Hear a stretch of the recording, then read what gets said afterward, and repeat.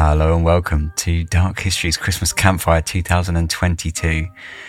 For those that are new to the podcast, this is a bit of an annual tradition I think this is now the 6th year that we've been doing it. And it's kind of like the idea at the start initially was to sort of reignite the old tradition of kind of sitting around and telling ghost stories at Christmas. So this is the Dark History's little version of that, I guess. This year we had like seriously large amount of people writing in, which is amazing. And I've spent the last sort of week basically like pouring through the emails, because basically as they came in, I just flagged them and thought I'll look at them closer to Christmas. And I've been reading through the emails the last week or so, and it's just been so much fun.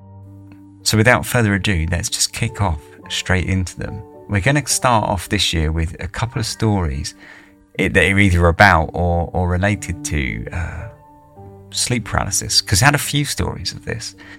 And I'll explain why we're kicking off with it afterwards. But anyway, this first story is from Mr. Book, who is a long-time listener, pretty active in the community over on Discord and that. And his story, is sort of related to sleep paralysis. So let's crack on with that. For the campfire stories, I wanted to share my experiences with sleep paralysis. I have 4 different experiences over many years, with every single one still frightening me to this day. The first time I experienced sleep paralysis was when I was 6 years old. In the dead of night, I was having a nightmare. The nightmare I can remember clear as day. I was in complete darkness. All of a sudden, I could see a pair of piercing eyes. They were far off until suddenly they rushed at me and woke me up. When I opened my eyes, I couldn't move. All I could do was look around and barely breathe. After what felt like hours, I was able to move and run to my parents for comfort. The next time I experienced sleep paralysis wasn't until I was 17. I'd just gotten home from school and went to take a quick nap. And when I woke up from my nap, I again couldn't move like before. As I looked around, I could see a shadow moving around my room, slithering like a snake in tall grass. I could also hear my parents, but in somewhat warped voices right outside my bedroom door. All of a sudden, I could move again and went to check my door. Nobody was there, and I later found out nobody was home except me. The following experience with sleep paralysis was when I was 23. I'd just come from a long day at work. I don't really remember when I fell asleep, but I remember the moment I woke up. I couldn't move just like my other experiences, and I could only move my eyes. While lying on my bed and trying to move, I could hear something or someone talking. Then, all of a sudden, the talking was right in my ear. The voice saying, "It's all a web. It's all connected. You are a part of it." After the voice went silent, I was finally able to move. I looked around the room and saw no one or anything that could have been in my room, and I was also alone in my house. The latest experience I've had with sleep paralysis was back in September of this year. This has been the most intense and frightening experience so far. It started with a nightmare. I was travelling through what appeared to be a cave that was barely lit. I was stopped at the back of the cave by some type of monster. It slowly approached me, and all of a sudden I was unable to move. I then felt like I was being suffocated and woke up. When I opened my eyes, everything was off, in what I can only describe as the world being slanted. If you've ever been in one of those fun houses with the slanted rooms, then that was what I saw when I awoke. I was in a total panic, trying to fix my vision, and after closing my eyes several times, the world corrected itself. So that was Mr. Book's experiences of sleep paralysis, and we're going to go straight on to Libby, who also wrote in about her experiences with sleep paralysis.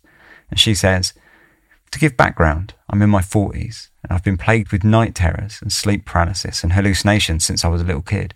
I still get them as an adult, just less often. The year is early summer 2005 in Sacramento, California. I was getting my master's degree and working full-time. My siblings were in college. My mum was a high school teacher, and the 4 of us were renting a house together.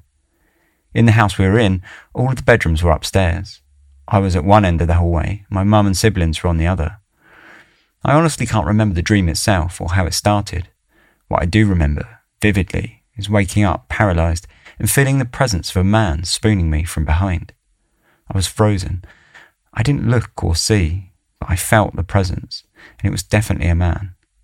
I could feel the eyes boring into me, hear the breathing, feel the body, and most importantly, feel the absolute malevolence that made my skin crawl. It was the most horrifying thing I'd ever experienced.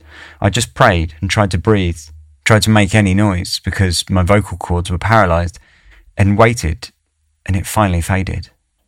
I got up and walked out because I always had to get up and move around a bit to clear my mind enough to get back to sleep when I wake up from sleep paralysis. Now, so far, it had been absolutely terrifying, but not supernatural. Everything that had happened had a known, physiological, understood explanation. So far. I walked into the hallway. It's maybe 3 or 4 in the morning, and I saw my brother coming out of his room and walking down the hall to me. I said, "I'm sorry if I woke you up. I just had a really bad night terror experience." He looked at me and asked, "Was there a man?" I said, "Yes." He proceeded to tell me that he was dead asleep when something woke him up. He opened his eyes and saw a person, probably a man, in the chair in his bedroom, wrapped in a cloak, head down, not moving. He blinked and the man was gone. I told him what I experienced, and we both just stood there, absolutely creeped out. We couldn't think of a single logical explanation for what happened to him, and it seemed way too tied into my night terror. We didn't sleep for the rest of that night, and all these years later, I don't have an explanation. It's not my only supernatural or unexplained experience, but it's by far the scariest. So thanks very much, Mr. Book and Libby. And I can testify, because the reason I wanted to open with these 2 stories was because, just sheer coincidence, last week I actually had sleep paralysis twice in the same week for the first time for years. So I thought I'd sort of share my own quick story of sleep paralysis. And it's happened to me before. Back a long time ago, probably when I was in my early 20s, I had quite a lot of anxiety, and it was making my sleep quite difficult. And I actually ended up having to go to the doctors because I started feeling like I was sort of losing the plot a bit. When if you suffered anxiety, I'm sure you'll be able to relate that sometimes you feel like you're just kind of losing grip on the world a little bit. And it's that whole kind of anxiety sort of tension in your body. It just makes you sort of feeling like, you're possibly losing grip or whatever. And this is what would happen to me anyway, is I would get in bed, and as I was falling asleep, I'd just see hooded figures all standing around my bed, on every side of the bed, just staring down at me. And they were like the figures from Ring Wraiths or something or the Dementors from Harry Potter or something like that. But interestingly, this was before either of those films, I think. So, it's just a kind of generic dark hooded figure kind of thing. And this happened to me several times, and I ended up having to go to the doctors and saying, "Look, I'm really worried that I'm losing the plot here. What's going on?" And it was really funny because the doctor said to me "Okay, and then what happens?" And I was like, "Well, I fall asleep, I guess, because that's all I remember, And I was like, "What's your point?" And then he was like, "Right, so do you not think that you already are asleep then?" And he the way he said it was very matter of factly, and it kind of made me realise all of a sudden oh yeah, of course.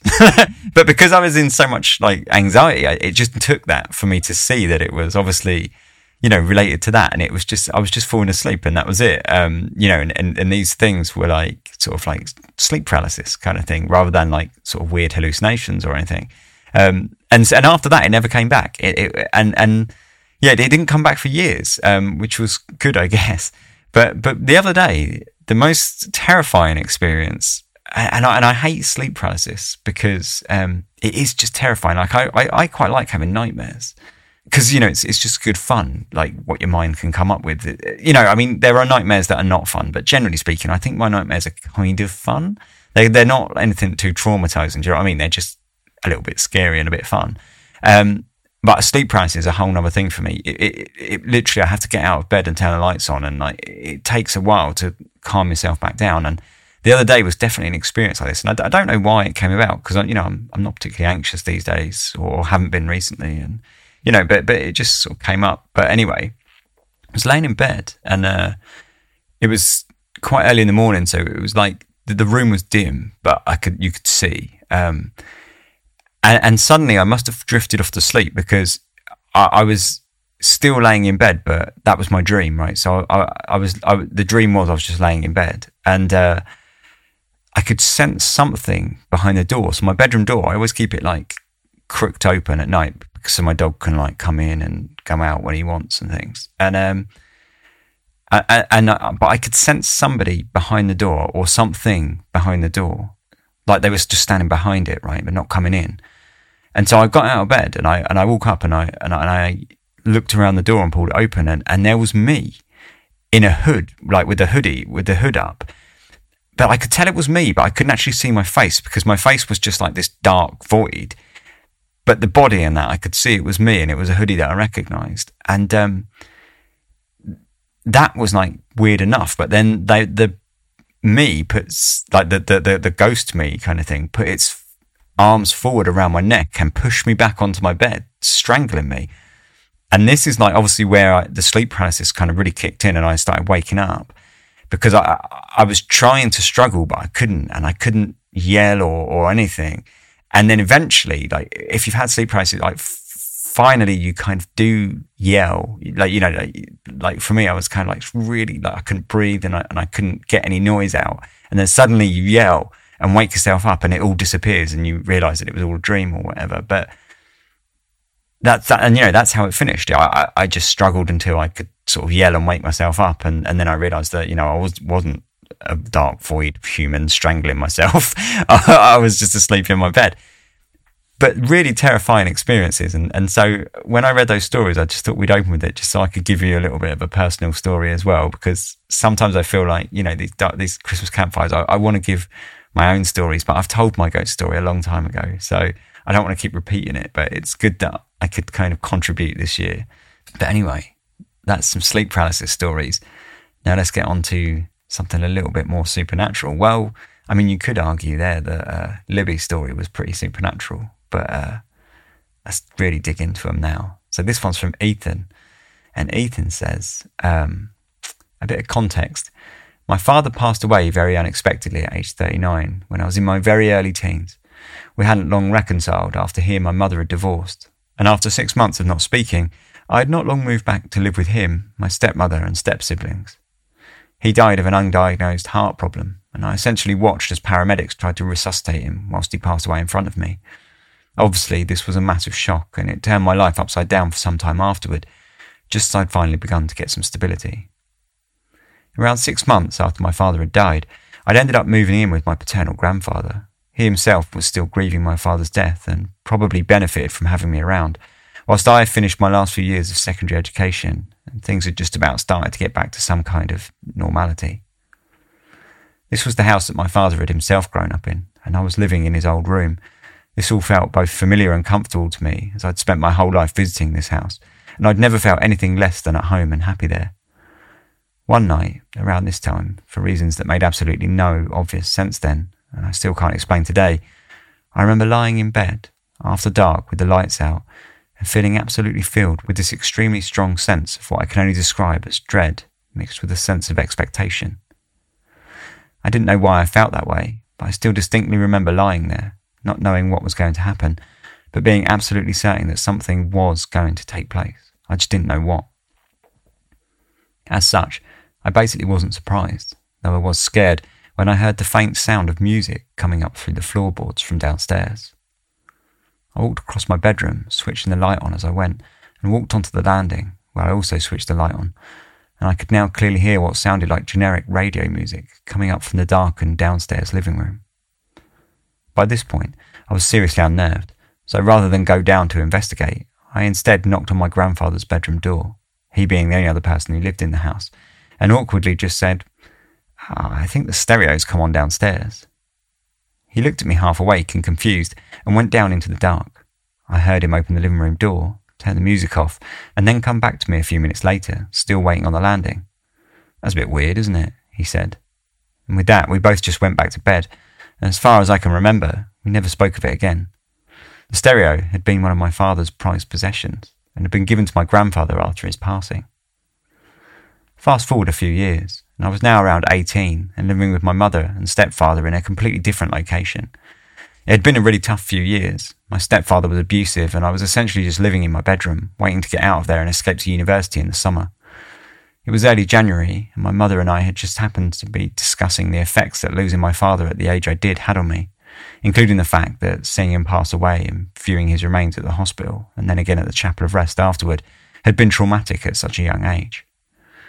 At this time, I'd had a bit of an arrogant teenage certainty that the existence of life after death was nonsense, and I'd not long finished saying something to the effect of, well, I know he's gone forever, and that's it. He can't hear me, and he isn't watching or anything, when my mother stood up and said that she was just going to make the room brighter, as it was starting to get dark and the touch lamp she had at that time was on the lowest of its 3 brightness settings.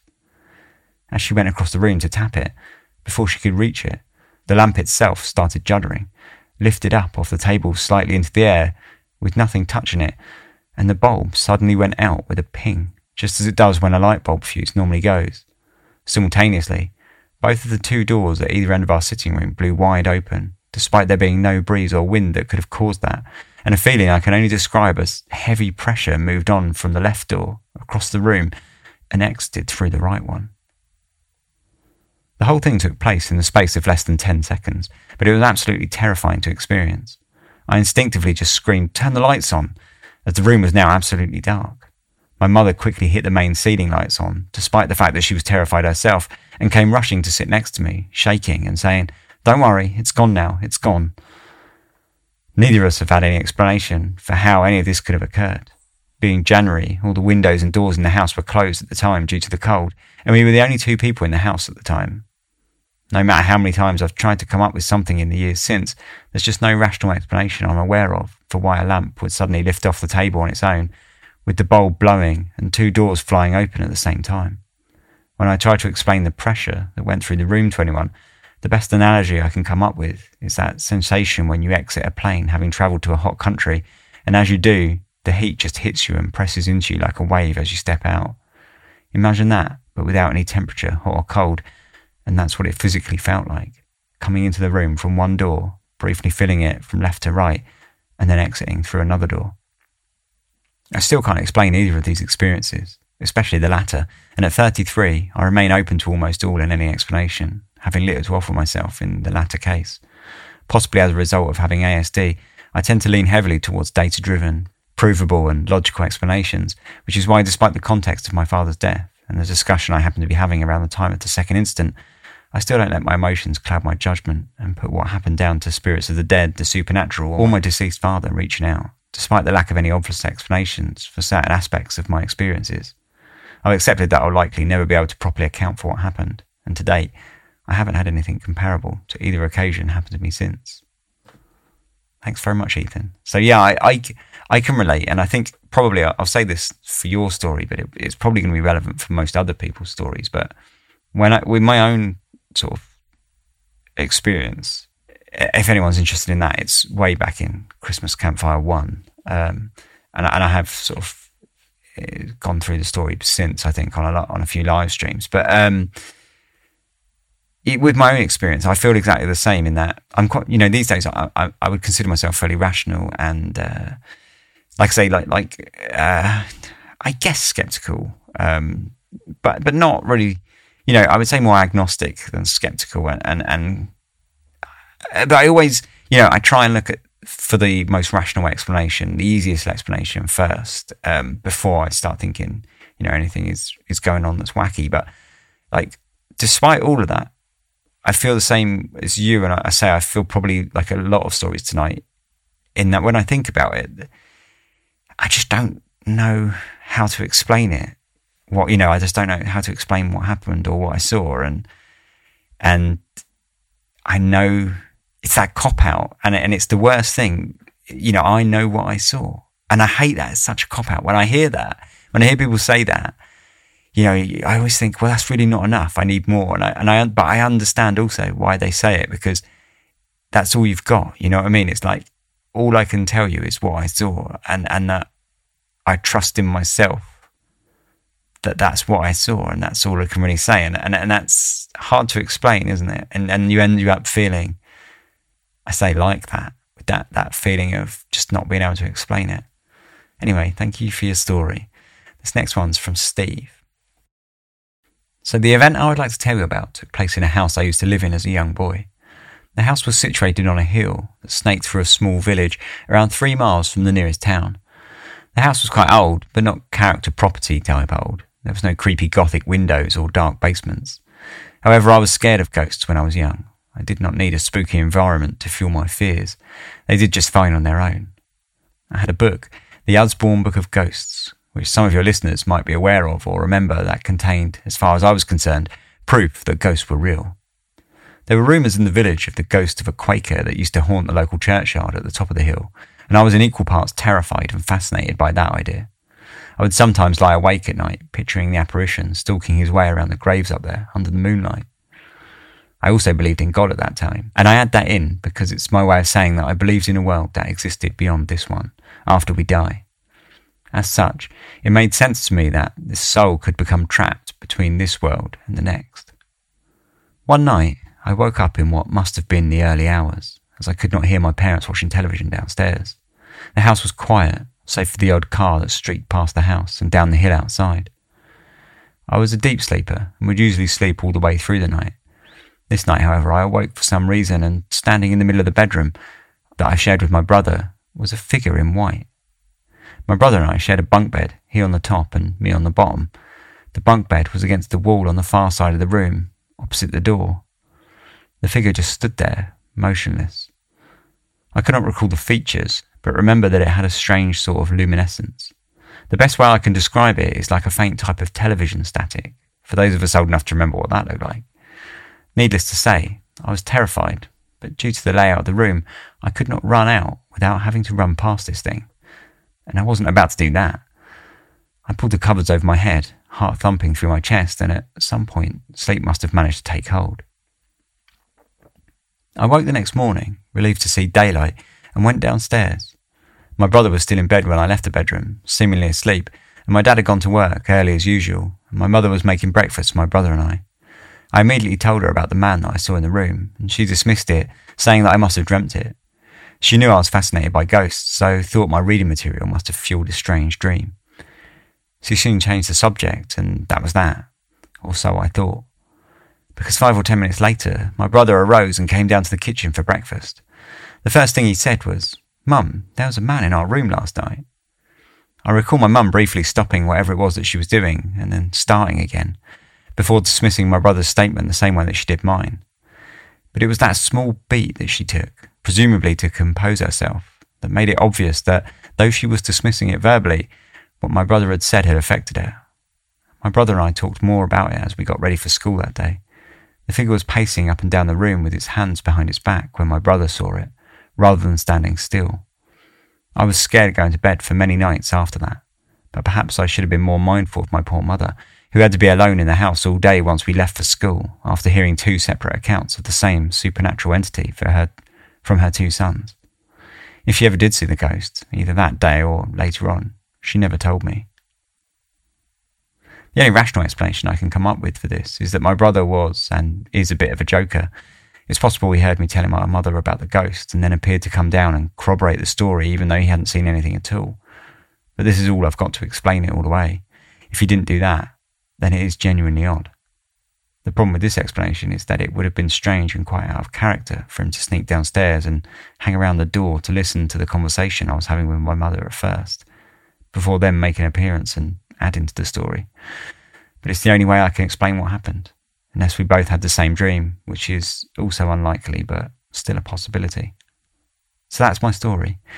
I really do not entertain the idea of the supernatural at all anymore, having developed into more of an atheist.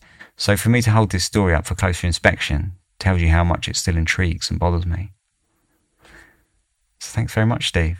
And again, it's like I say, I think what I said before the story about, that feeling is probably going to apply to everyone here. But, I grew up unreligious, and for me, like the idea of ghosts, I'm not sure how to square it away, because at the same time, I'm not sure I really believe in like an afterlife or anything like that, like, like a heaven or anything like that, or like, so then what do I think of ghosts? I don't know. It's weird. It's a hard one. I've always assumed ghosts, I've always quite latched on to that kind of idea of the stone tape theory, that sort of something like that, like some sort of energy or something, I don't know. But anyway, next we've got a story from Matt. It's another ghost story, and Matt says, here's a ghost story from my dad. We live in a town in Bedfordshire on the Grand Union Canal. My dad is prone to flights of fancy and has an active imagination, but my mother is a die-hard skeptic with very little patience for ghosts and gribblies, which is a fantastic word there. Sorry, I'm going to just butt in, gribblies. I like that a lot. Anyway, when I was very young, my dad took a second job in a pub in the evenings. On weeknights, he would finish at closing time and walk the 15 minutes walk home. One evening, he arrived home in a panic, waking my mum up. He was white as a sheet and clearly scared. He claimed that as he crossed the canal bridge on his way home, he did a double take and he had seen a figure on the towpath. The streets were empty and the night was dark. The towpath was dimly lit by the streetlights from the adjacent road. My dad had noticed the figure was short and stooped, wearing old-fashioned clothes. The figure was sprinkling bread into the water, though there were no ducks there to be fed, and no bread appeared to be hitting the water, as if it was disappearing in mid-air before landing. My dad called down, "Are you all right?" And the figure turned to stare at him. He says the figure's face was completely expressionless, and the eyes were white, glowing faintly in the semi-darkness. A feeling of pure dread swept through him, and he bolted for home. To this day, he swears blind that this tall tale is true, and despite his numerous cock and bull stories I've grown up with, I can't help but wonder about this one. My mum says he was drunk and tired and is a very silly old man, but a certain look of trepidation crosses her eyes when this story is brought up, and she admits that she has never seen my dad that scared before or since. I've crossed that same bridge and walked over the same spot he saw the figure standing in, and seen and felt nothing. I've been there at all hours, many, many times, and I've never had the good or bad luck to see anything beyond ducks and geese. Forbidden history, grisly ghosts, monstrous cryptids, and harrowing folklore dominate Japan's history and culture. Mysterious Japan is a bi-weekly podcast presenting these spine-chilling horror stories, urban legends, and unbelievable histories in a campfire story format. Many of these tales have never been presented in English before. Our journey takes place where dark history and supernatural folklore collide. Mysterious Japan is produced, written and translated by recognized Japan expert Dr. Heath Avey. Season 1 relates the unbelievable legends and ghost stories from the so-called suicide forest. Listen to Mysterious Japan for free on Spotify, iHeartRadio, or wherever you listen to podcasts.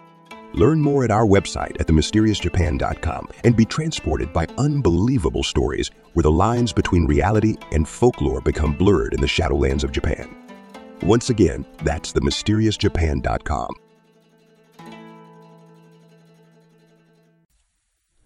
Thanks very much, Matt, for sharing your father's story. And yeah, absolutely love that word, gribblies.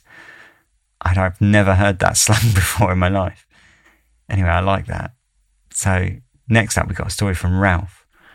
And Ralph says, I was lucky enough to grow up in a sprawling 5-bed Victorian terrace in Jesmond, a pleasant suburb of Newcastle in the northeast of England in the late 80s and early 90s. The house was amazing to be a kid in. Massive rooms full of untouched original features, box rooms to hide and make dens in. I was extremely happy there, and I remember it feeling safe, warm and welcoming. That said, this place was alive. You could almost smell the history there, and I vividly recall lying in bed as a young child and just listening to the noises it made at night. It was incredible, constant bumps and creaking. Not quite Encanto. Yeah, I have small kids, but a non-Disney equivalent, maybe. People did see stuff there as well. My dad recalls a close family friend turning up to a dinner party they were hosting shortly after moving in and walking into the living room where 2 other couples were sat chatting with drinks. She looked around seeming confused before turning pale and sitting down very suddenly. Apparently, when she had walked into the room, she had seen an old lady sitting on a rocking chair in the corner of the room, smiling at her as if waiting to be introduced. She had assumed she was my dad's mum, but both the chair and the old lady had vanished with the second look. The events I want to tell you about happened sometime in the run-up to Christmas, 94 or 95. I don't recall which. I would have been about 10, my sister is 7. We'd got up early on a Saturday to watch cartoons, and my mum came down an hour or so later to start prep for some meal or other that we were having that day. I remember hearing my mum swearing, which never happened, and was enough to take me away from the TV to see what was going on. At the time, we had this enormous and absolutely ancient freezer, which was stored in a big cupboard under the main stairs of the house. It was probably bought in the late 70s and must have weighed an absolute ton. Unfortunately, it defrosted overnight, wasting a huge amount of food that my parents had packed in prior to Christmas. My parents were seriously pissed as money was a bit more scarce for them back then.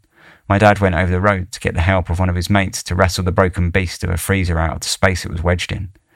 It took some doing, and I remember sitting there as an unhelpful spectator watching them labour over it. Eventually they succeeded, and my dad, looking behind the now vacant space, noticed that the socket the freezer was plugged into had been switched off at the wall. My dad looked very confused, but switched it back on. Immediately, flames shot out from the workings at the back of the freezer, igniting some of the rubbish that lay on the floor that had built up over the years of the freezer standing in situ. The freezer, as you can imagine, was quickly turned back off and the burning paper easily extinguished. What was less easy to do was think about what would have happened had the freezer gone up in the night, under the wooden staircase, with me and my family all asleep upstairs. I don't know who or what turned it off, and I can't put forward any sort of logical theory.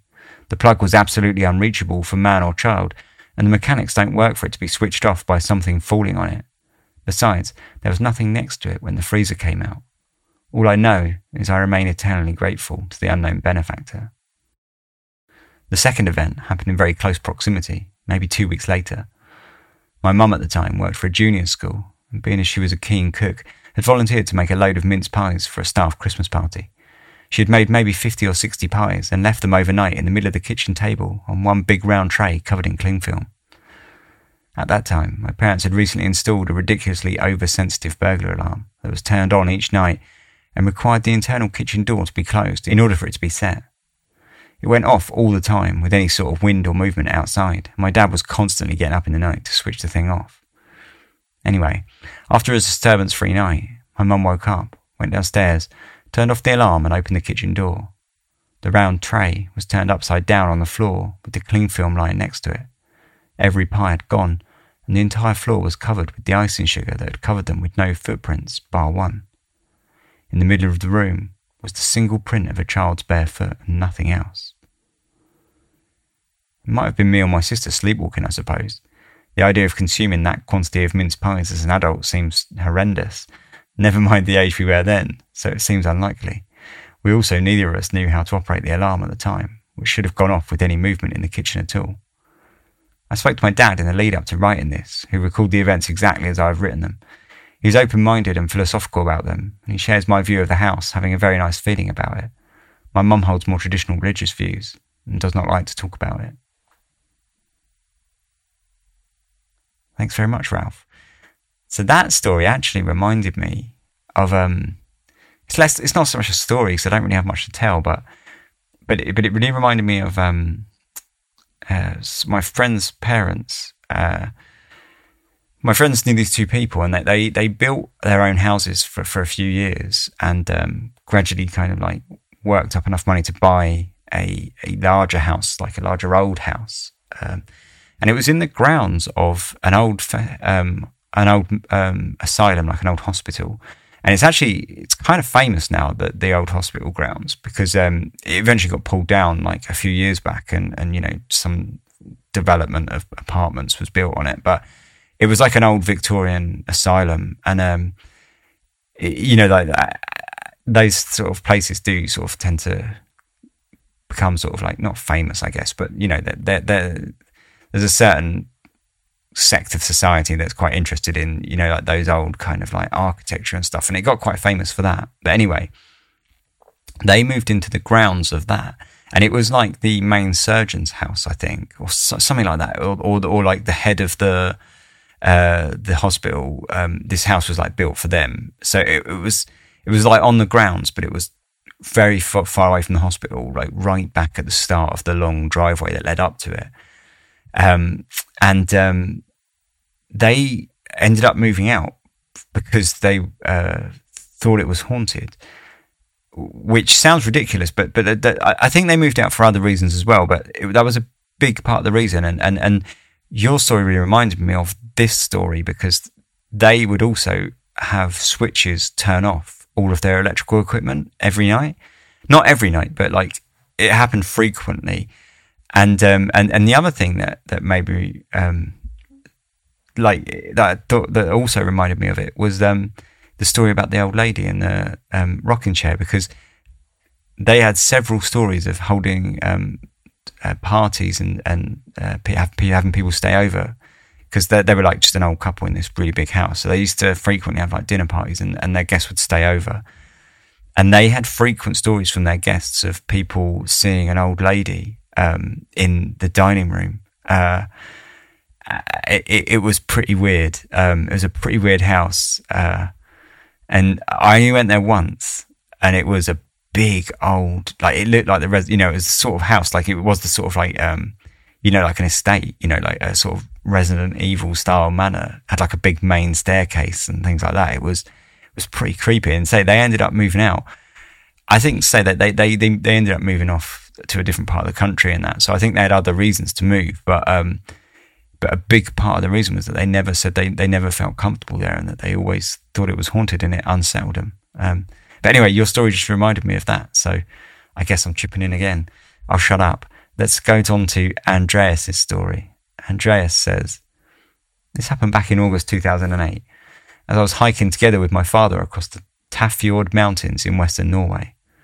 Up in the Tafjord Mountains, which is the case for most Norwegian mountains, the Norwegian Tourist Association have various cabins where you can spend the night and find food before moving on. Hiking from cabin to cabin is a very common way of experiencing the mountains, and usually you share the cabins with a lot of other people. In any case, that's what we were doing, and we had decided to spend the night at a cabin called Danskikte. The cabin was situated on a mountain plateau, about 1,400 metres over sea level, with little to no vegetation. While the landscape is stark and barren and very beautiful, the cabin itself was rather unremarkable. Unlike many other cabins, the cabin is fairly new and certainly does not immediately invite associations of old fairy tales, creaking floorboards or ghostly visits. We were also not alone, and there were a dozen or so other hikers there with us. However, the cabin was not full, and when we got our room, there were still a few to spare when we called it night.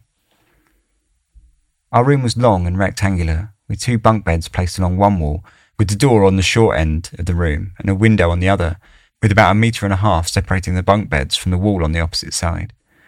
We were sleeping in this bunk bed closest to the door, with me in the top bunk and my father in the one underneath. As it was getting later in the summer, it was starting to get darker again at night. We'd drawn the curtains, but there was still a ray of light from the dim summer night sky peering through from the window, through the room and to the door. Some time after falling asleep, I woke to the sound of someone rummaging around in the room.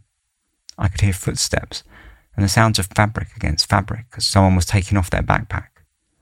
I lifted my head into the top bunk and peered over the plank rail. However, instead of my father looking for something, the dim light from the window revealed a tall man in his 30s or early 40s, immediately next to our bed. He had short cropped hair and square glasses, and he wore a dark long-sleeved undershirt, and he was looking down towards the floor as if he was trying to see where he could put his things. So far, I did not feel alarmed in any way. People sometimes arrive at the cabins late at night, after the lights are put out, and I assumed he was looking for a place to sleep. The room was dark, so he might not have realised that this was occupied. Also, we had a free bunk bed in our room, but as I knew there were other free rooms further down the hall, I thought I should tell him. I was just about to do so, but as I cleared my throat to speak, he turned to look at me. Our eyes met, and he stared at me with a frightful mix of puzzlement and, well, intensity, or desperation, or anger. It's hard to describe, but I suddenly felt something was very, very wrong. I don't know how long we looked at each other like that, but it must have been a few seconds at least. He just stood there utterly frozen, just staring at me. I don't know what possessed me to do it, but eventually I slowly reached out towards him. It was like through my fear and adrenaline, I just had to know. He was so close I should be able to touch him if my arm was fully outstretched. However, as my hand moved towards him, he slowly slid backwards away from my hand and sank into the darkness behind him, still staring at me as he disappeared. I quickly fumbled for my flashlight, but when I turned it on, there was no trace of the man, neither him nor any gear that was not ours, and the door was closed. I spoke out to my father, but he had been sleeping and had not seen or heard anything. When I told him about what happened, he became very quiet, as this was not the kind of thing we would ever really talk about. Anyways, I can't give a good explanation for what happened. I suppose the most rational explanation is that it was some sort of waking hallucination. I've tried to see if I could find anything on people who have gotten lost or died up in the mountains, as sadly happens from time to time, but I've not been able to find anyone who either matches the description or the location. However, I've also been reluctant to ask anyone who might know, as I don't want to come across as a crazy person. So thanks very much, Andreas, and apologies if I butchered some of the I definitely butchered some of the pronunciations there. But thanks very much for your story. So next we've got Robin and Paul and their very many chickens who all have great names. Robin and Paul says, we moved into our home almost 3 years ago now. It's in a pretty bleak spot. Wheat's Hallow, between the villages of Blacko and Gisburn in Lancashire, or Yorkshire, depending on the year and who you ask. We're in the heart of Pendle witch country and have a great view of the hill from our house. A couple of photos included of it looking suitably witchy. It's a farmhouse with a barn attached, and we bought it as it gave us the scope for my parents to move in with us from Devon, where I grew up, but for everyone to still have their own much-needed space. We don't know exactly how old the house is. The deeds are long lost and we have no date stone, but as it didn't appear on maps from 1849 and then showed up in maps from 1892, we can hazard a guess at around 150 years old. It needed, and well, it still needs, a lot of work. It had been rented for 10 years to previous tenants, who apparently didn't stay very long, and then they abandoned it for about 2 years. My parents were able to complete the work required on their barn side fairly quickly, but my husband Paul and I are still soldiering on with the renovations required to the farmhouse. We're still not quite watertight. Anyway, I won't bore you with the Pendle witch stuff. Suffice to say that one of the witches, Janet Preston, was supposed to have lived in this area, so we fairly quickly started attributing anything weird in the house to the fact that Janet did it as a joke. We moved in on the 17th of January, and winters here are hard, so we quickly realised the first two things that absolutely had to get done were the roof and the windows. Our roof has stones on it, not slates. They vary in size and are extremely heavy, so it was a big job and it took a long time. At the time the roof was being done, my husband and I were sleeping in the most habitable bedroom, which would actually originally have been part of the barn. There was a lot of nightlife here, owls, foxes, hedgehogs, any number of things that could make a lot of racket during the night. My husband, the most sceptical man on the planet, started saying that during the night he had been woken by the sound of running on the roof, which had then continued after he was awake, so it had not been a dream. The rest of us dismissed this as obviously being one of the aforementioned nightlife scurrying about. Paul, however, was adamant that he knew what scurrying sounded like. We had plenty of mice in the walls, and this was no mouse. This sounded like a heavy-footed person, right above his head. We just assumed the isolation was making him crazy, and we let him get on with it. One night, however, I was awoken by the sound of running on the roof above our bedroom, and exclaimed loudly, you can imagine what, to which Paul beside me, who had clearly been awake for a while, uttered a triumphant, I told you I wasn't crazy. It was running, no other way to describe it. Evenly spaced footfalls, as if a person was up on the roof, charging about. I suggested Paul go look, and he suggested that I piss off. He'd been up there during the day. He regularly went up there to check out the work the roofers were doing, as when else would he be able to look at the roof that closely? And he couldn't see any evidence of anyone having midnight parties up there.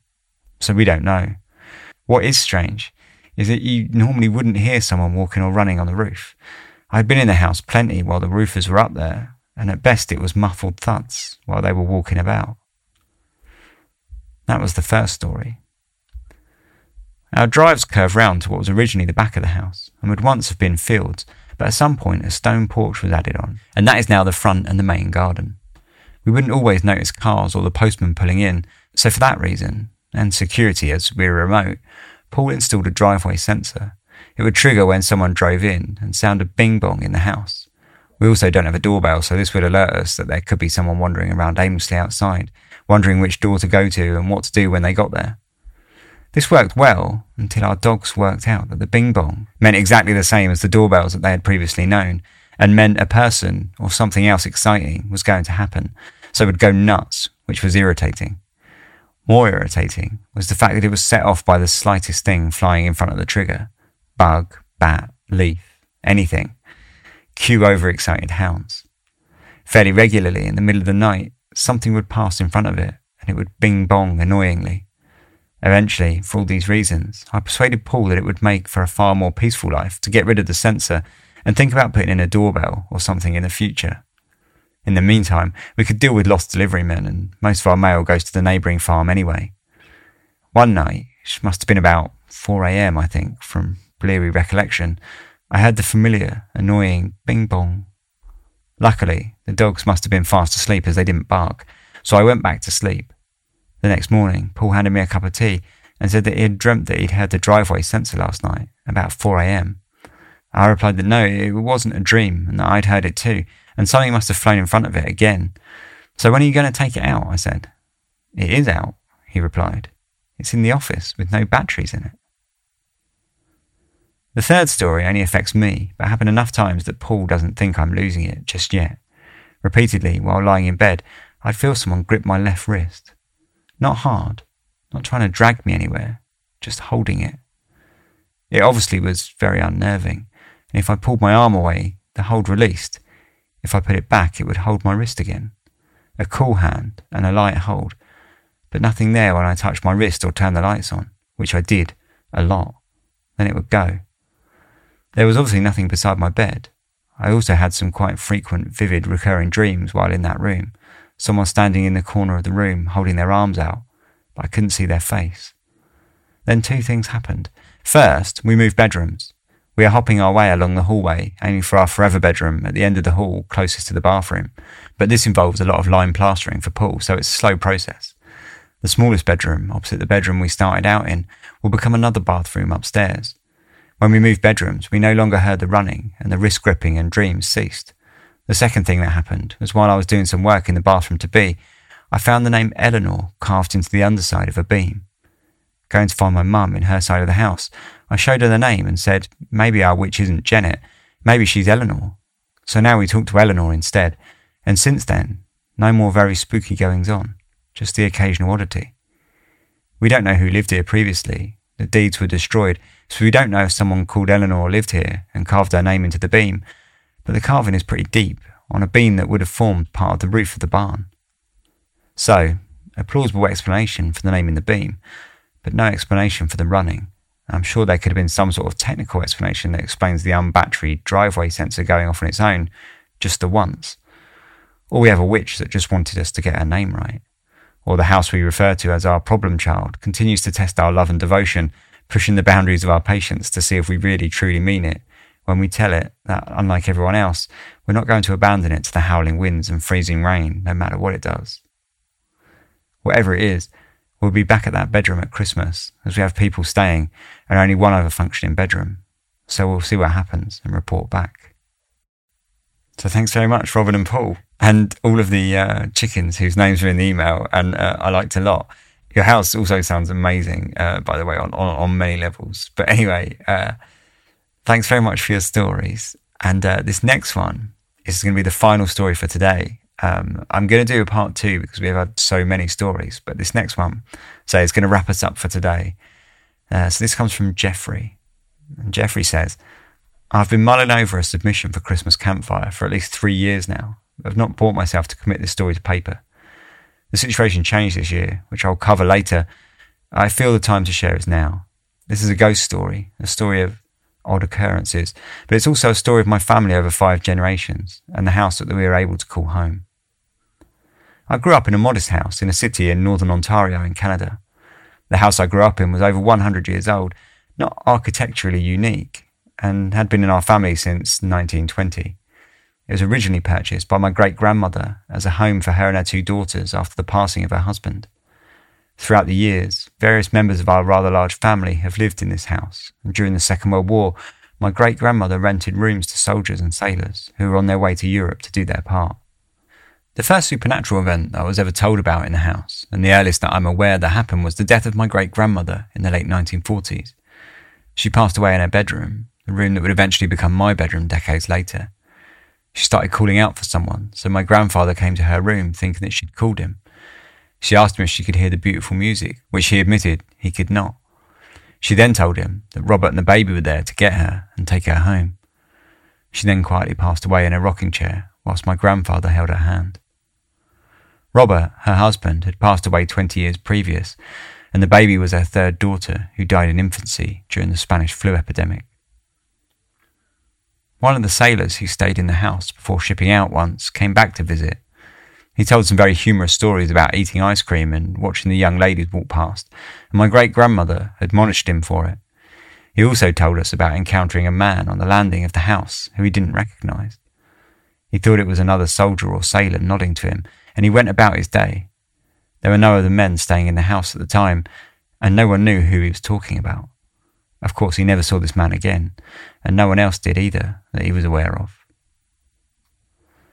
While there are other stories, I am of course most aware of the things that took place when I was growing up.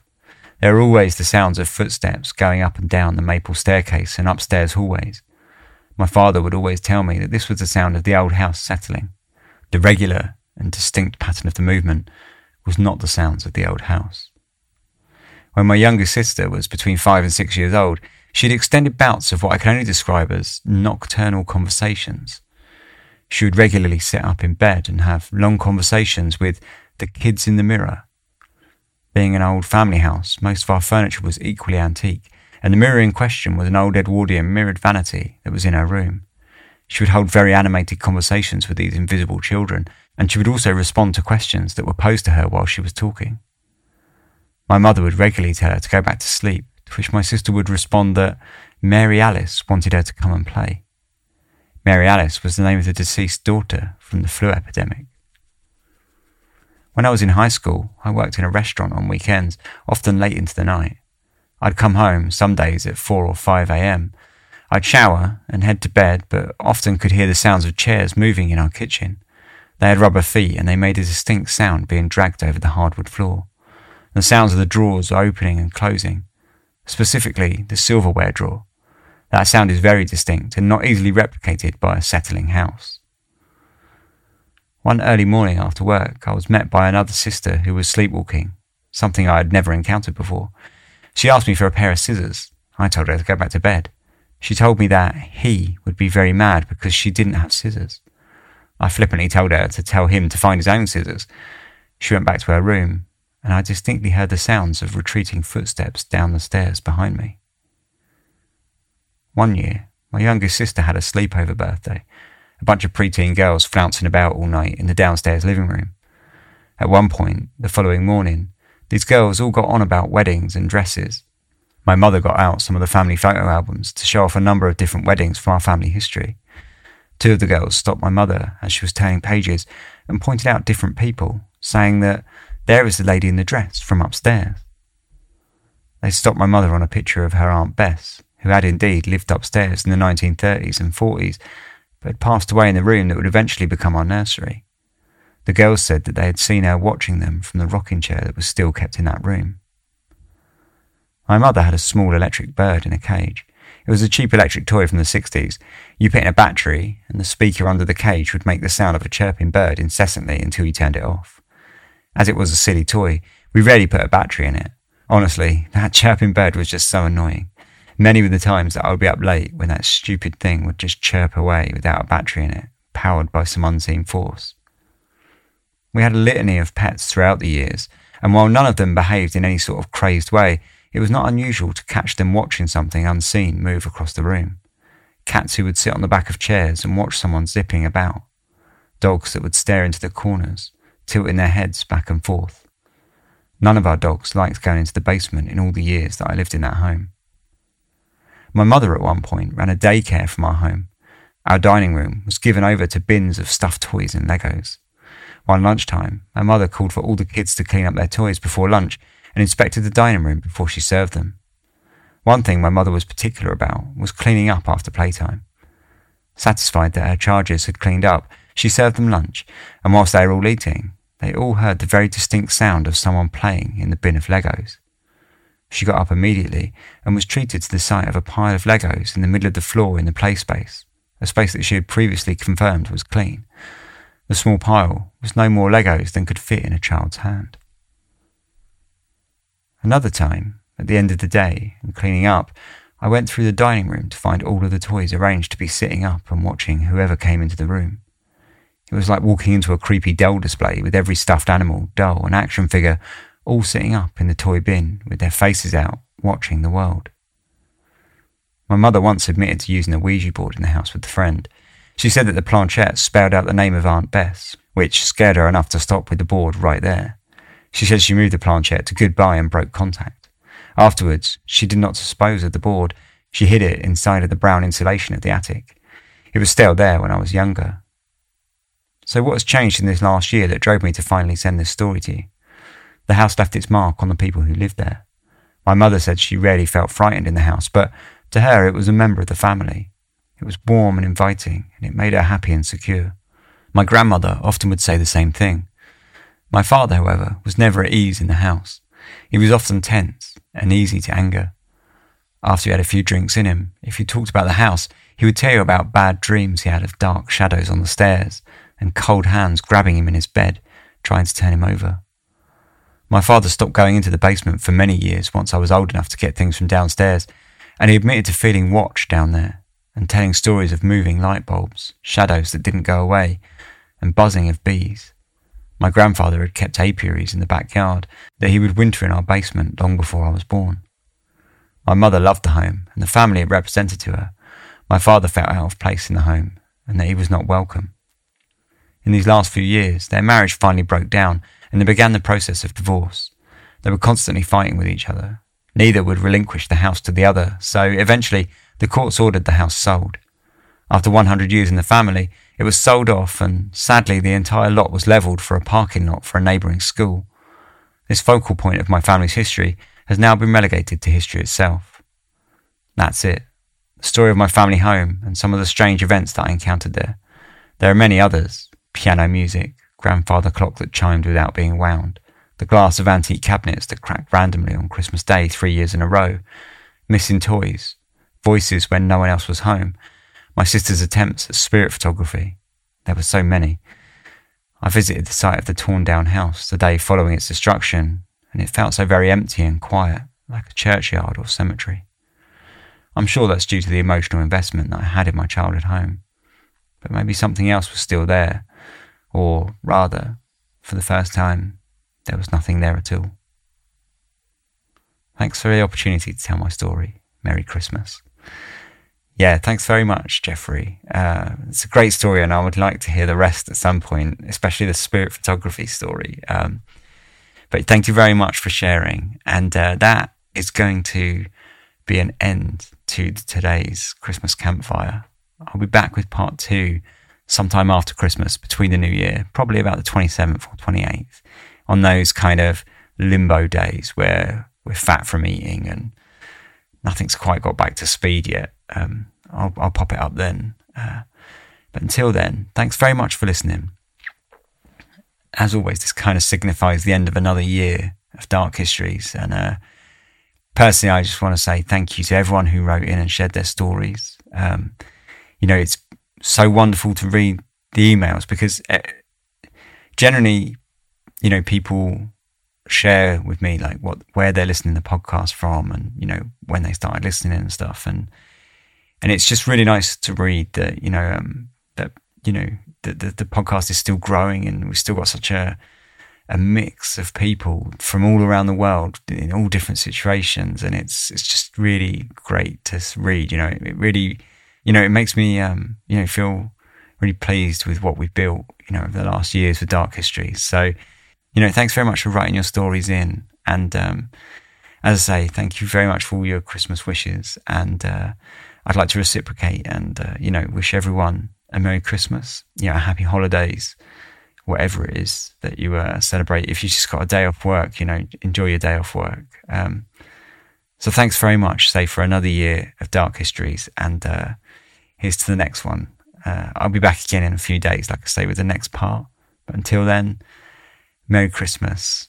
Sleep tight.